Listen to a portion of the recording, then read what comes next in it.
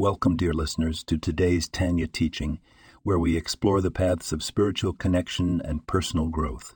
In today's episode, we delve into the Tanya, Likutei Amarim, chapter 26, where the altar Rabbi offers us a profound piece of wisdom, the power of joy in serving God. The Tanya emphasizes that joy is not just an emotion, but a divine tool to elevate our service to a higher level. When we perform mitzvot with joy, we transcend the limitations of our own hearts and minds, connecting more deeply with the Creator. Our sages tell us that sadness and lethargy create a spiritual barrier, making it difficult for us to connect with the divine. In contrast, joy has the ability to break through all barriers, both internal and external.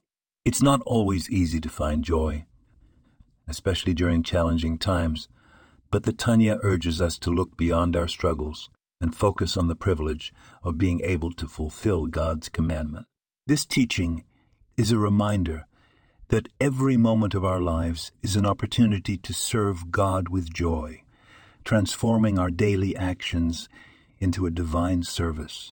Whether we're at work, at home, or engaged in study or prayer, when we approach our duties with joyful heart, we not only elevate our own spirits, but also contribute to the sanctification of the world around us. Remember, it's the joy within our mitzvot that ignites the soul, bringing light into the darkness and infusing our lives with meaning and purpose. Thank you for joining today's journey through the Tanya.